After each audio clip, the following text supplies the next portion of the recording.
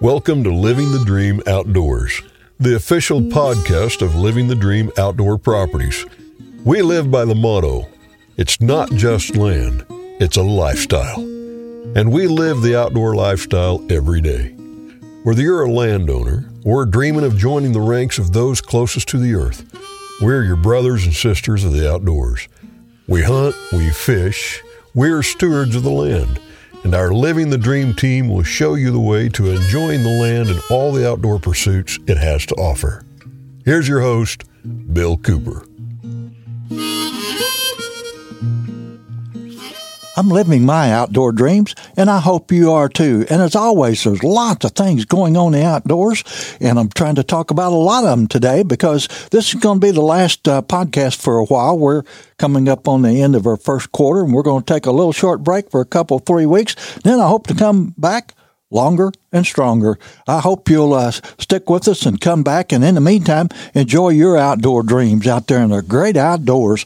But a number of topics I want to touch on today. One's outdoor safety. You know, we're right in the middle of summertime. All your fair weather outdoorsmen come out. People fish and float streams and get on the lakes and have a great time. But there's always the possibility of having an accident out there. And you need to have yourself prepared. It's a good idea to take a basic first aid course. They are available in a number of places, and it's a good idea to take that course. And if you took one a long time ago, take a refresher course, because there's always going to be accidents taking place in the outdoors. Most of them, pretty small cuts and bruises and falls and bumps and lumps and that sort of thing. But sometimes there are some major accidents that take place, and you can actually save someone's life if you know just basic first aid techniques. And I had to exercise a little of my own recently. A dear friend of mine, Bill Bryan, their past director of state parks, and I were down on the Merrimack River going to enjoy a morning of trout fishing. I did manage to catch one very quickly, but we kind of parted company. I went further down the river and we're fishing, have a good time. And about 20 minutes into the trip, I heard Bill yelling, and he was coming up the trail with his hand on his head. And he asked me if I had a bandana, and then he got pretty close, and I could see he had blood streaming down his face. And I thought, boy, he's fell and hit his head on a rock or something. But anyway, when he got close enough, he began to explain that he is 6'5", so he's a very tall guy. He'd gone to been down under a tree that had fallen across the path, and it was a cedar tree, and had been there for a good while. All the needles had fallen off, a lot of the branches had broken, and cedar is very tough wood, and it had some sharp edges on it, and he managed to stick a cedar branch right on the top of his head, punched a pretty good hole in his scalp, but it raked down his scalp and left a 5 or 6 inch wound that was gaping open. And, of course, if you've ever seen the head wounds, your head will bleed just profusely. So his face, neck, hands all covered in blood, and it looked a lot worse than it was. But the important thing to remember when you're going to administer first aid to somebody else is stay calm. Try to keep the person calm. Of course, Bill knew it wasn't a life-threatening injury, but he was in some pain and sure looked terrible with all that blood over him. But I did have a fresh, clean bandana, and in a little backpack that I carry, I also had a bottle of water, so I was able to take the water and the bandana, clean his wound up very quickly, and then we applied the bandana to his head, put his cap over it, and we immediately headed for our trucks where we had more first aid gear. And it's a good idea, even out there on the rivers and streams or when you're hiking, carry just basic items that you can use for first aid situations. And again, most situations are going to be cuts and bruises and scrapes and that sort of thing. But even something that you can clean that wound out with very quickly is handy. It may just be water. Small Band-Aids or wraps are easy to carry. In this case, I had a bandana. But in my pickup truck, I keep a very large medical kit. And there we were able to find items that would help us clean that wound further. One of the things I keep in that big first aid kit is a bottle of hydrogen peroxide. It's very inexpensive, but very effective as a wound cleaner. So we poured lots of that on Bill's head wound, and it bubbled and fizzed, and of course helped do good things that made his trip to the doctor a lot easier. And we also applied big bandages that helped restrict the blood flow and helped him get on down the road. And the end of the story was he did go to a doctor, and they suggested he go to the emergency room. But Bill does have nurses in his family, so he took a picture of his head, sent it to his family nurse, and she assured him that he'd be okay to come on home, and then they could take care of it at home, where I'm sure they used some medical glue and maybe some butterfly strips just to pull that wound together and close it up, and he's good as new. And I think we'll be fishing together once again very soon. But accidents like this, they happen, but it ended our trip, and we'll have planned a trip for another day. And many times people, particularly in the Missouri Ozarks, are floating down the Ozark streams. I mean, people often go barefoot, and cutting their feet on glass or objects in the river, or even a sharp rock, is also a common injury. So be prepared to take care of these. Put yourself a little first aid kit in those canoes and boats, and it'll help take care of the wounds, and also sometimes will help you to be able to continue your trip, because there's nothing, that just puts a bummer on the trip than somebody getting injured, and then everybody has to go home or get off the river or the lake or whatever, just because of an injury. But it does happen. But hey, had another great outdoor adventure myself just in the last few days. Several friends and I took off down towards Current River. It's about an hour from our home, but got some buddies, and away we went. And we went down to Parker Hollow on Current River, and it was Dave and Damon Spurgeon and myself and Tim Flanner from Columbia, Missouri.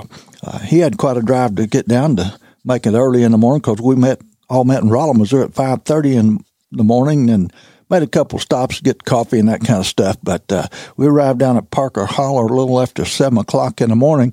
Beautiful Current River.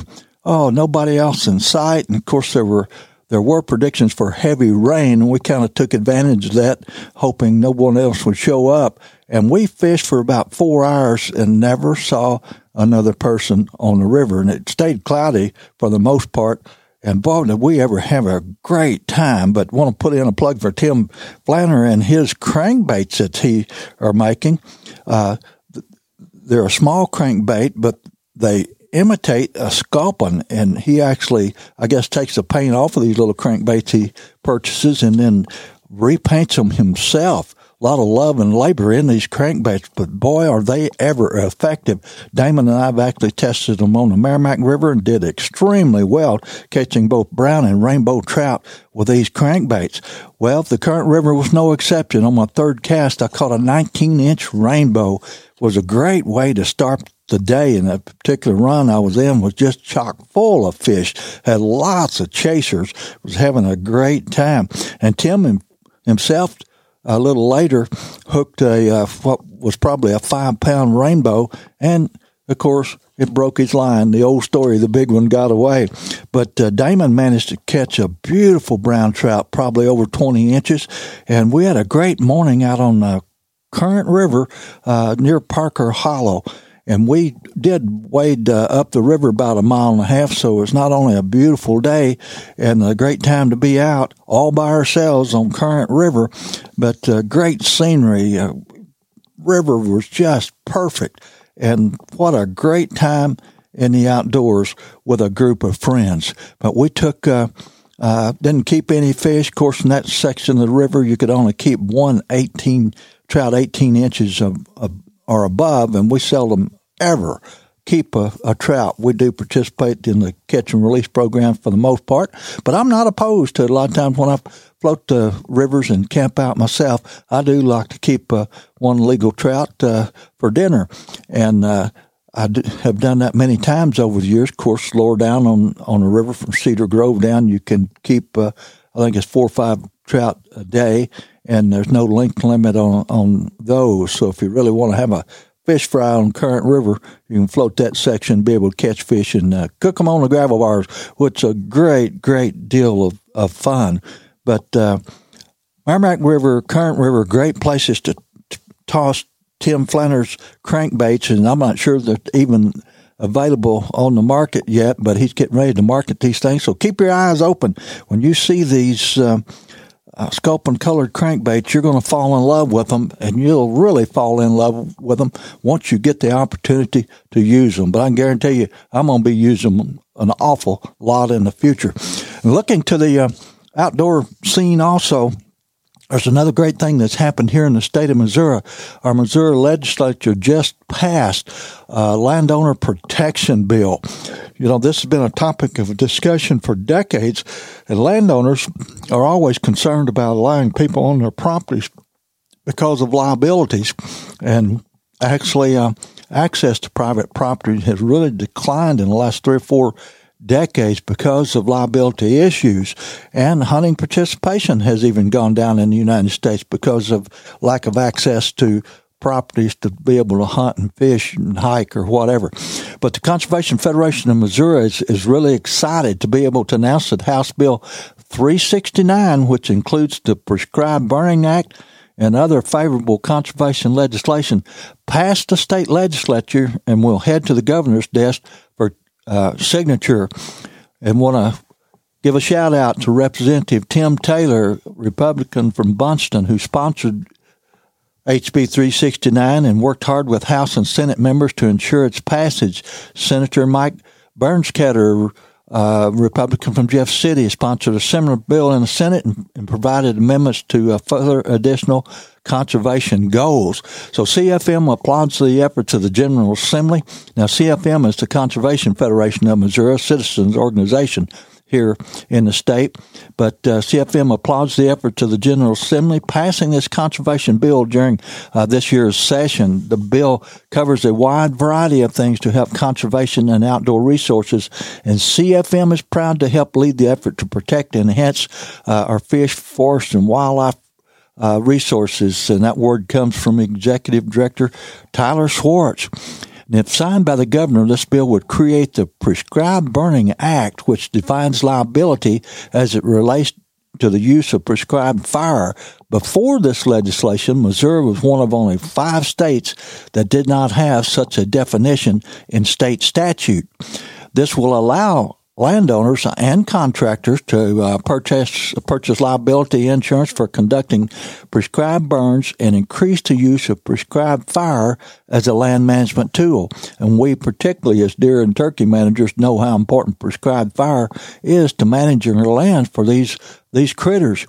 But House Bill 369 also creates harsher penalties for the release of feral hogs in Missouri, which has become just an enormous problem. Repeat offenders can now be charged with a felony for each feral swine that is released. Feral hogs are highly destructive to wildlife habitat and agricultural production alike. The increased penalties will help further reduce the number of feral swine on Missouri's landscapes, and we're all looking forward to that happening, because a lot of us even blame the reduction in our wild turkey population partially on feral hogs. Also included are several measures that will protect landowners from liabilities for injuries incurred by recreational users. And boy, this is huge for the benefit of outdoor recreation in the state of Missouri.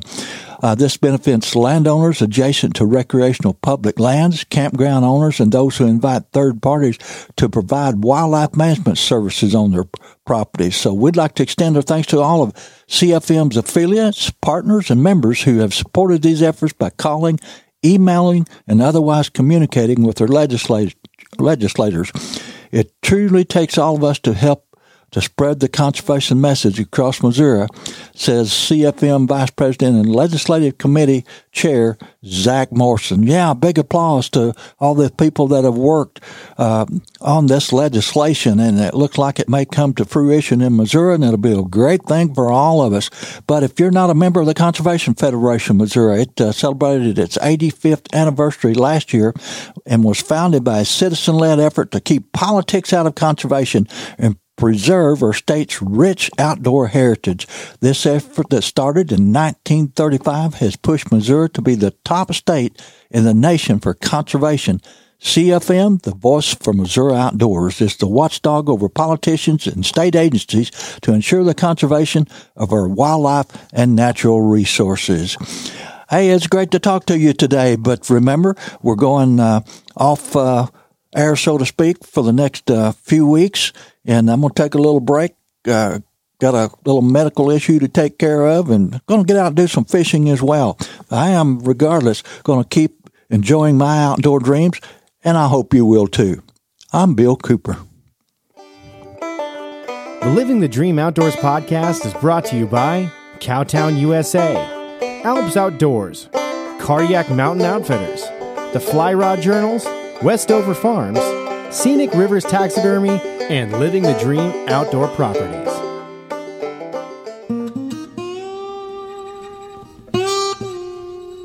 Land ownership is the American dream. Land is the basis of all life. Our wise use of this most precious of resources ensures the survival and growth of free institutions and our American way of life. At Living the Dream Outdoor Properties, we value the traditions and freedoms that land provides us. Every day we seek the solace of a mountain sunrise over traffic jams and smog, the calming silence of a bubbling stream over the sirens of the city, and the quiet of the countryside over the hustle and bustle of the world. We hunt, we fish, we farm. We live off the land. It's our mission to help our clients live out their dreams on the land as we do. At Living the Dream Outdoor Properties, we believe that it's not just land, it's a lifestyle. Join us 5 days a week on Living the Dream Outdoor Podcast as the Living the Dream Outdoor Dream Team explores the most desired outdoor properties in the Midwest and whisks you away to incredible hunting, fishing, and outdoor recreation opportunities. Host Bill Cooper, an inductee of the National Freshwater Fishing Hall of Fame, will be joined by members of the Living the Dream Outdoors team each week as they tell tall tales, unveil tips and tactics, and rub elbows with some of the biggest names in the outdoor world. You'll also find the Living the Dream Outdoors podcast on your favorite social media platforms, including Facebook, YouTube, Instagram, and TikTok.